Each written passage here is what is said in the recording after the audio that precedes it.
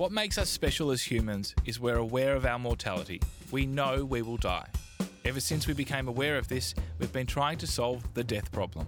It plagues us, haunts us, and ultimately spells the end for every one of us. We've been successful at distracting us from this reality.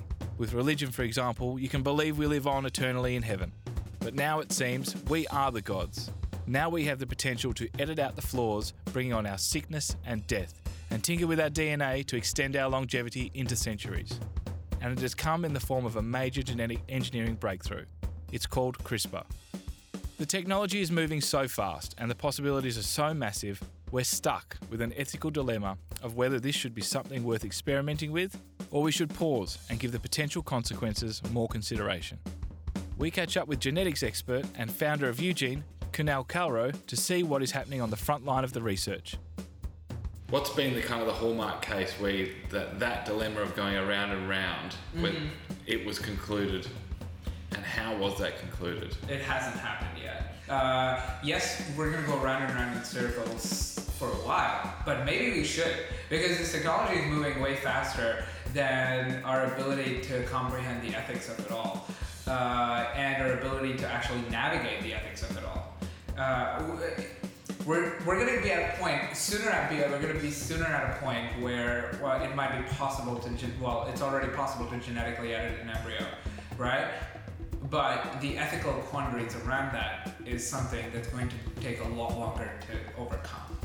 We're making decisions not just for our children, but like our children's children. And that kind of power is not something that we're well equipped to deal with. I think it'll take inequality to a tipping point from which we might never return. And Jason Silva thinks this is just the beginning. Once we take the exponential advancement of computers, what are the possibilities? The supercomputers of yesteryear are in everybody's hands. A young person with a cell phone in Africa today has better communications technology than the US president had 25 years ago. So consider what that means. So it used to be half a building, now it fits in your pocket. In 25 years, it'll be the size of a blood cell. It'll be reverse engineering us from inside. Computers trillions of times more powerful than the ones we have today will be inside of our bodies.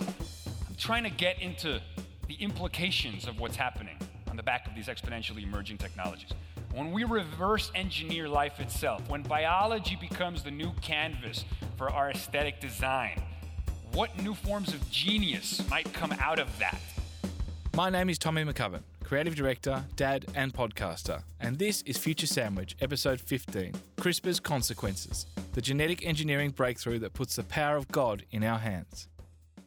Now let's start at the beginning. I first properly heard of CRISPR featured in one of my favourite podcasts, Radiolab. This is Radiolab. I'm Jad Abumrad. I'm Robert Krulwich. All right, so let me explain to you how I got started with this. You were some kind of an affair? Yeah, so I'll tell you how it got. I was at a party. It was a conference where they had a lot of different people of different disciplines come together. You know, one of those. There are panel discussions of various things. And so we were at one of the functions, and it was a situation where dinner hadn't yet been served, and there was a lot of booze being served, so everybody was drunk on an empty stomach. So I was standing there with some biologists. Oh, they're the fun ones, the drunk biologists. Yes, as my people apparently, and they started to lose their shit, genuinely lose their shit about this thing called CRISPR. And I have never seen scientists this excited about anything. So I was like, what is this thing? What is CRISPR? And they were trying to explain it to me, but they couldn't slow down enough for me to get it. I gathered it had something to do with genetics. And then at one point, one of the biologists turned to me and he was like, I'll tell you what it is. I can use CRISPR to take a little dog and poof, make it into a big dog. Give me a Chihuahua, I could turn it into the size of a Great Dane. And I was like, no, you can't. He's like, yes, I can. I could do it with CRISPR. I was like, what the hell is this thing? So CRISPR is a technology that allows us to edit our DNA. If there's a flaw, we literally program molecular scissors to target that flawed part of the genome, slice it out, and replace it with anything we want. We could continue to go deeper into the technical description of how it works, but it's more fun to let this video produced by Wired help us out. This is Neville Sanjana, a biologist at New York University and New York Genome Center, explaining CRISPR to a teenager. Do you know what CRISPR is? Absolutely not. No. Not Okay. at all. CRISPR is a way to edit the genome. Do you know what a genome is? Yeah, it's the DNA. DNA is kind of the language that the genome is written in. And the genome itself is an instruction manual that describes how to make you, how tall you should be, what color hair you have, or what color eyes you have.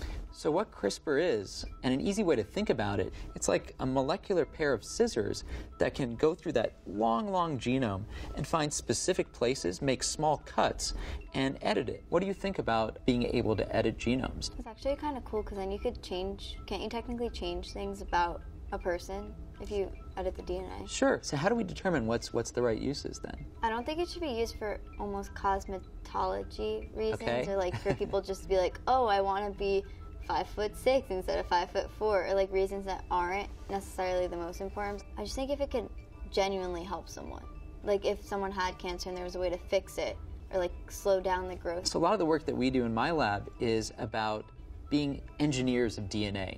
We try and look to see what mutations cause diseases and to see if when we change those mutations, if we can take a sick cell or organism and make it healthy again. Couldn't you technically, because the P53, when it's defected, that's what causes cancers. P53 is the most common mutation in cancer. That's right, yeah. That's a great idea, actually, to use CRISPR to target tumor cells and restore P53, to fix that mutation, so to make that cut with these scissors and fix it. So this is life-changing technology. Our special guest, Kunal Kalro, is founder of Australian company Eugene. I sat with him as Melbourne's trains screeched by to discuss the good, bad and the mind-blowing potential of CRISPR. Yeah, so I'm Kunal Kalro. I'm an entrepreneur. This is my third company at this stage. I don't like the word serial entrepreneur. It makes you sound very douchey. But I've started companies in the past, and that's what I do. I love doing it. This is my third one. I started Eugene originally because, well, after my previous company, I wanted to work on something that mattered and could create positive impact. Started exploring genetics and eventually figured out that there's huge accessibility issues and disparities issues health disparities and health outcome disparities between different racial groups and like different people, primarily because there's a huge lack of ethnic diversity in genetic data. So that's why I started Eugene. Yeah. So the premise of Eugene, so why we started Eugene was so that we could help address the lack of ethnic and racial diversity in genetic data that was used in healthcare research. And like you were saying, the main reason why this lack of diversity exists is because most people that have been screened so far are primarily socioeconomically wealthy in Western countries, which results in primarily Caucasian. And as a result of that, most of the data that entered the research market was through those channels, and it was primarily Caucasian. And this plays out fairly negatively for everyone else. Primarily, like, the three main areas where this plays out really badly is regulatory standards that are set. So, for example, if you're a black man or a black woman, you're much more likely to die of prostate cancer and breast cancer than if you're not. So using prostate cancer as an example, one of the main reasons that's the case is because the regulatory body suggests a gold standard prostate cancer screening test that is much less likely to detect the type of prostate cancer that black men are more likely to get. And that type of cancer is also far more aggressive and far more lethal. So they don't get the benefit of early screening because the type of screening that the regulatory bodies have recommended don't really detect it. And the reason why the regulatory bodies recommends that test is because the data that they use and the research that they used to create a gold standard test hadn't included that much in terms of data from black people, and as a result they didn't realize that that type of cancer was even common in different population groups. So it's not like anyone was doing that on purpose. It's just the lack of data creates solutions that become far more focused for certain ethnic groups and not others. So how long have we been editing genes for? We've been trying this for a very long time. So genetic editing is not a new concept per se. Think about gene therapy, and it's been in research as long as we've known that genes exist. As soon as we figured out genes exist, of course, we wanted to change them. When was that breakthrough? When do we discovered DNA? I have no idea. I'm not gonna lie. I actually don't know the exact date. We were able to sequence for the first time a human genome. I think it was 2001. But that was full sequencing, and it cost us like $1 billion or something. It was very expensive. Today, sequencing costs $1,000. So the drop has been pretty dramatic. But in terms of the original discovery point, I couldn't tell you. Yeah, it's been a long time. And so we've been in this area for a very long time. But up until the discovery of CRISPR, it's been very hard and very expensive. So before CRISPR, it was incredibly difficult and incredibly expensive. CRISPR has just made it a lot less expensive and only incredibly difficult. So like two less incredibles. It's still very hard. So let's not to do it right, it's very hard. The human genome has 3 billion base pairs. If you want to go and change 1 or 2, CRISPR can help you do that. But how do you know it's not going to change anything else? And making sure that it doesn't change anything else, the whole thing around unintended consequences, is very difficult. There's 3 billion base pairs. It's very complicated. We've been in this market, and we've been in this industry trying to make this happen for a very long time. CRISPR has just given us the tools to make it much easier and much more affordable. Still hard, still very hard, but relatively much easier. The potential, the game-changing application, or one of the applications of CRISPR in the real world, which has potential now. Sure. Okay. Basically, CRISPR is find and replace, your Microsoft Word find and replace for DNA, and goes across all organic material. There's huge health applications. There's huge agricultural applications. Pretty much everywhere. So some interesting areas. There's a genetically modified mosquito that exists that has been edited to alter its gene drives, which means that if they release this mosquito in a specific native habitat, they could eliminate that entire species of mosquitoes. Or significantly, at the very least, significantly reduce its propagation. You could basically eliminate malaria using this. The only question is, should you? So that's just on that. Yeah.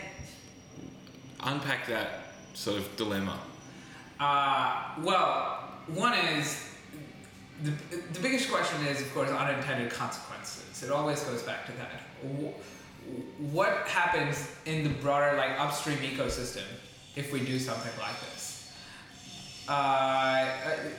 We don't know, right? Mosquitoes are part of an ecosystem and a habitat. If we eliminate that particular species or breed of mosquitoes, then what happens? Bats eat mosquitoes. Does that make bats go extinct too? What?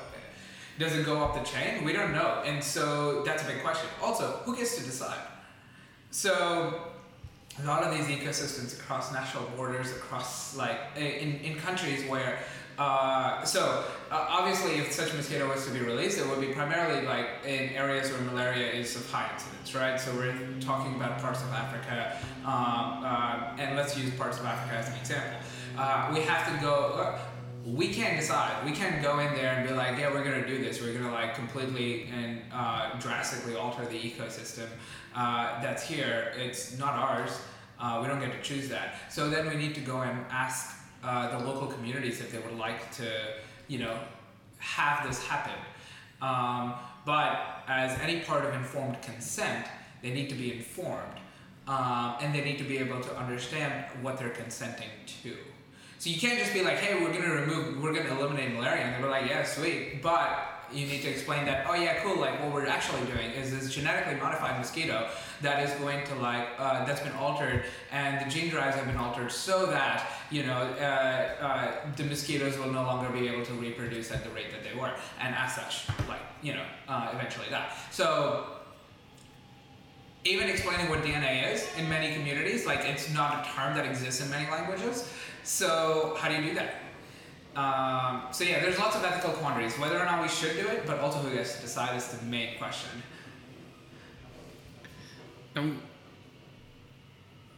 We could go, society could go around and around in circles on that forever. Is it are we reaching a point where we're approaching that dilemma better, or is there a case where where it has been done successfully? Where the conclusion was reached, where that dilemma? In the case of mosquitoes? Yeah. No, not yet.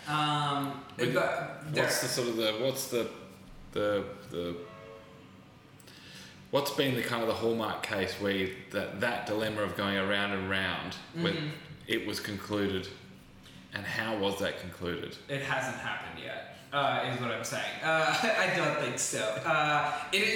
It's new technology, and the broader population in most countries don't really know the significance or even understand the significance of what we're talking about here yet.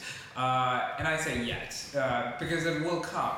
But that education needs to get up to scratch before we can actually start making such choices. Yes, we're going to go around and around in circles for a while, but maybe we should, because this technology is moving way faster than our ability to comprehend the ethics of it all, and our ability to actually navigate the ethics of it all. We're going to be at a point sooner at a point where it might be possible to it's already possible to genetically edit an embryo, right?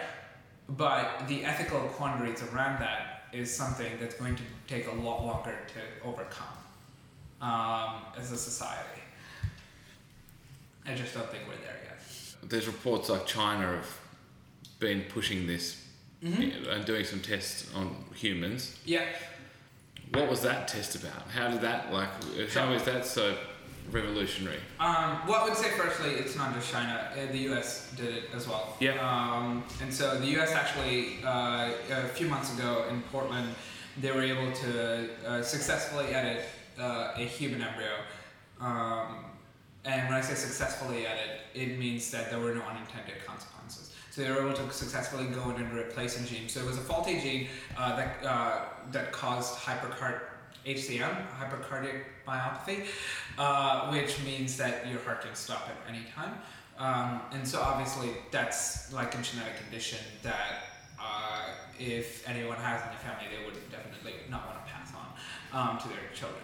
And so they were able to successfully edit the DNA of a human embryo with no unintended consequences that they could tell.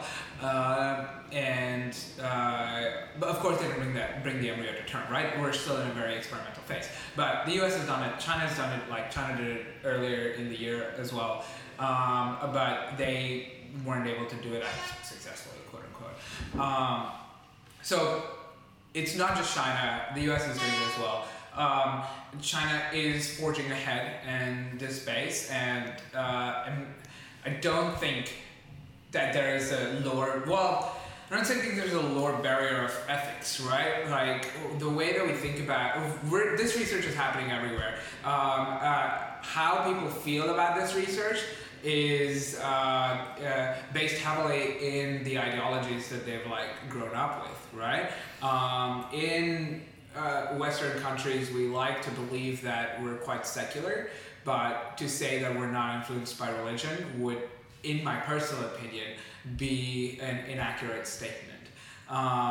You think about why people feel uncomfortable with genetic editing on human embryos, but they don't have as much of a problem with agriculture or something like that. What is it? Oh, it's I don't know why I feel weird about this, but I feel weird. Yeah, let's unpack as to why that is. We know that a lot of religions would not necessarily support human DNA editing because it's like quote unquote playing God. But that doesn't mean that from like a scientific research perspective it's not happening. It's happening everywhere. Just how people feel about it is different, is what I would say. So what would nightmare scenario look like? Yeah, good question. In human beings, the nightmare scenario, in my personal opinion, is there's a few. First, so at some stage, the first human being will be born that has been genetically modified in some way, right? The thing is, there's no like pullback button. There's no like, ooh, we take that back, sorry. Once that happens, this person enters the pool of human beings that reproduce and propagate and pass on their genetic data, right? So we make decisions not just for the parents and like, you know, the doctors that they work with to make this happen. Make decisions not just for themselves, but for their child, but also for their child's child and their child's child, yeah, and so on and so forth. So what gives us the right to make decisions for an entire generation of human beings in this very, very, very specific way? And while it might be an easier ethical choice to make if it's just weeding out a specific genetic disease or disorder, and especially if that disease or disorder is incredibly stifling and like could potentially lead to death in like in a very early age for the child, that becomes an easier choice. But when we start, but the same technology can be used for anything else, including enhancement, right? So, so what happens when we decide that we value intelligence above everything else, or we value creativity above everything else, or we value beauty above everything else, and all of those traits that would be like, you would be able to like use the same technology to make all of that happen, then we're making decisions not just for our children, but like our children's children. And that kind of power is not something that we're well equipped to deal with, is what like I personally believe, at least at the current moment. So nightmare scenario in that case is that we're barreling down a future society that maybe is not for the betterment of the greater like civilization. And the second aspect of that is that these services are going to be quite expensive to start with. So there's going to be huge levels of inequality in terms of access to these services. And so today we have like a huge degree of social inequality and like socioeconomic inequality, right? People who can afford better healthcare get better healthcare, and people like who can afford better education get better education. And that privilege is already dividing us to a very, very, very difficult degree.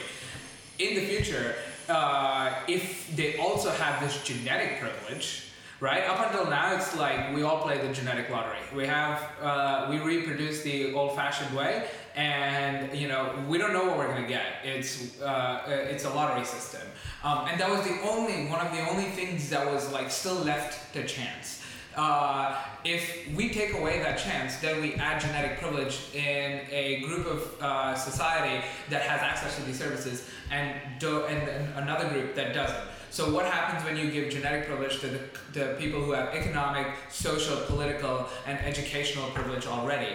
What happens to that gap? And is that gap something that we would ever be able to overcome? I doubt that. I think it'll take inequality to a tipping point from which we might never return. And that will create two subclasses of society, two subclasses in society, and you know, we've all watched Gattaca. So yeah, I think that's like a pretty easy nightmare scenario. I can see that happening pretty easily. I mean, it's already, yeah. Kunal opened my eyes to what the very real risks are if we tinker with our DNA. But what does this look like through the eyes of the ever-optimistic philosopher Jason Silva? This is him at the Festival of Dangerous Ideas in Sydney, on how the exponential growth of technology is heading for a world that looks more like an acid trip than reality. My friend Ray Kurzweil, who's a world-famous futurist and has an amazing track record at predicting these exponential changes, he uses a famous example. It's really simple, but I think it's important that people take it in order to understand what makes this kind of radical change possible. And he says, take 30 steps. If you take 30 steps linearly, you go 1, 2, 3, 4, 5. 30 steps later, you get to 30. That's pretty simple. That's how our brains make extrapolations about distance and about what's coming and about the future. Now, if you take those same 30 steps, but you take them exponentially, you would go 2, 4, 8, 16. 30 steps later, you'd be at 1 billion. That's the difference between linear growth versus exponential growth. 30 steps, 1 to 30, 30 steps, 1 to 1 billion. And that accounts for the reason that the cell phone in one's pocket today, the average smartphone, is 1 million times cheaper, 1 million times smaller, and 1,000 times more powerful than a supercomputer that was $60 million, half a building in size, 40 years ago. So what used to be half a building now fits in your pocket. So the tools to change the world are in everybody's hands. The supercomputers of yesteryear are in everybody's hands. A young person with a cell phone in Africa today has better communications technology than the US president had 25 years ago. This is also out of Peter Diamandis' book, Abundance. So consider what that means. So it used to be half a building, now it fits in your pocket. In 25 years, it'll be the size of a blood cell. It'll be reverse engineering us from inside. Computers trillions of times more powerful than the ones we have today will be inside of our bodies. You talk about the coevolution of humans and technology. People think technology is this separate artificial thing. It's in symbiosis. It's a who and what we are. It's a part of who and what we are. And eventually, we're going to close the loop because the technology is going to go inside of us. I'm very excited about the 3 overlapping revolutions we're seeing. Obviously, information technology, piggybacking on Moore's law. The computers get faster every 2 years, twice as powerful, half the size, et cetera, et cetera. They're shrinking. Then we also have biotechnology.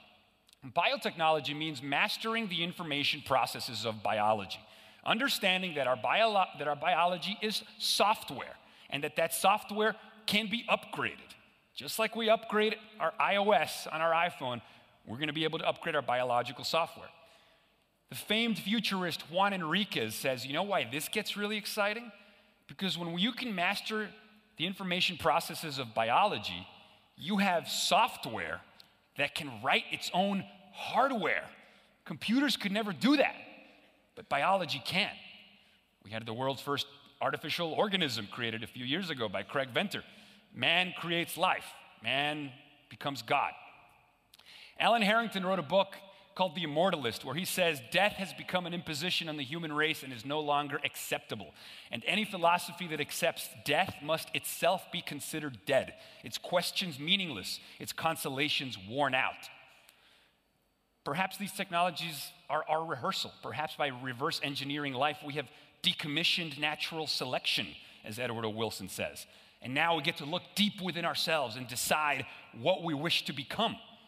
Evolution has woken up. Evolution has evolved its own evolvability. As Kevin Kelly said in that video, we're on a trajectory smack in the middle between the born and the made. Man is a bridge and not an end. The other revolution we're seeing is in artificial intelligence. We create non-biological intelligence, sentience that is not limited by the inherent limitations of biology, digital minds that can be endlessly upgraded. And people worry about it, right? They think the Terminator scenario because they're like, oh, those things are going to take over. But those things are us. They're us.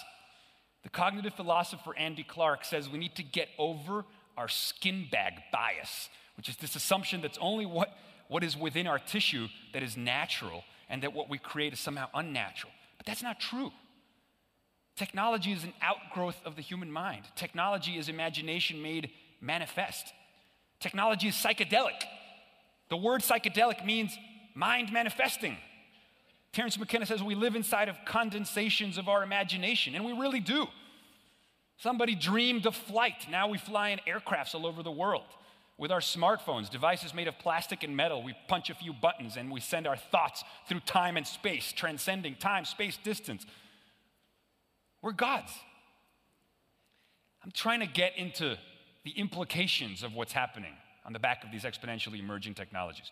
When we reverse engineer life itself, when biology becomes the new canvas for our aesthetic design, what new forms of genius might come out of that? As Kevin Kelly said in my first video, right? How impoverished would this world have been were it not for the invention or the technology of the oil painting allowing Van Gogh to unfurl through it? What new genius will come out with inventions we cannot even conceive of yet? And people worry about disruptive technologies. They worry about their jobs. Half the jobs that exist today didn't exist 50 years ago or 100 years ago. Most of the jobs that are going to exist 20 years from now don't exist today. What new forms of artistry, what new forms of human expression, what new occupations and vocations will emerge out of these tools and our ongoing coevolution with these tools? CRISPR is the key to the beginning of humankind properly extending our longevity. It has made editing our genes much more accessible, affordable, and within all of our reach. The current debate is a healthy one, and I have complete faith with people like Kunal leading the innovation, it will have a conscience. But CRISPR's progress won't be stopped and put on a shelf. If anything, it will be slowed down and attempted to be tamed. CRISPR will impact everyone soon, hopefully in a way that bridges the gaps of inequality, sickness, and disease. This wraps another episode of Future Sandwich, episode 15, CRISPR's Consequences. Thanks to Jad and Robert from Radiolab. Their episode on CRISPR is linked in the show notes at futuresandwich.com. Also, Wired and Neville Sanjana for explaining CRISPR like we're all teenagers. The full videos are also in the notes page. A big thank you to Kunal from Eugene. It's always a pleasure talking to you. The work you do is truly inspiring, and it's a privilege to have you on the show. Kunal's company is using genetic testing in a number of brilliant ways, mainly now in its pre-pregnancy genetic screening. It uses the latest technology with the best service available in the industry. You can find out more at eugenelabs.com. And Jason Silva, the human version of taking mushrooms, thank you for your words of wisdom. Find links to Jason's YouTube channel in the show notes, where there are more shots of philosophical espresso. And as always, thanks to Maddie Thompson for editing this like a boss. So Future Sandwich Live is happening again at BuzzConf Friday 1st of December. It's been described as Bushdorf meets South by Southwest, so of course we'll be part of it. We're opening on Friday night, so get your ticket and I'll see you down by the bonfire. You can get a discount on your ticket by using code special_Future Sandwich at the checkout. Also, Future Sandwich Live will be happening at PauseFest in February. Stay tuned for more on that. Tickets are on sale now at pausefest.com.au. And remember to follow Future Sandwich on Twitter, Facebook and Instagram. And give me a shout on Twitter at T McCubbin. Always keen to get your feedback on the show and where we take it next. And there we have it. See you next time.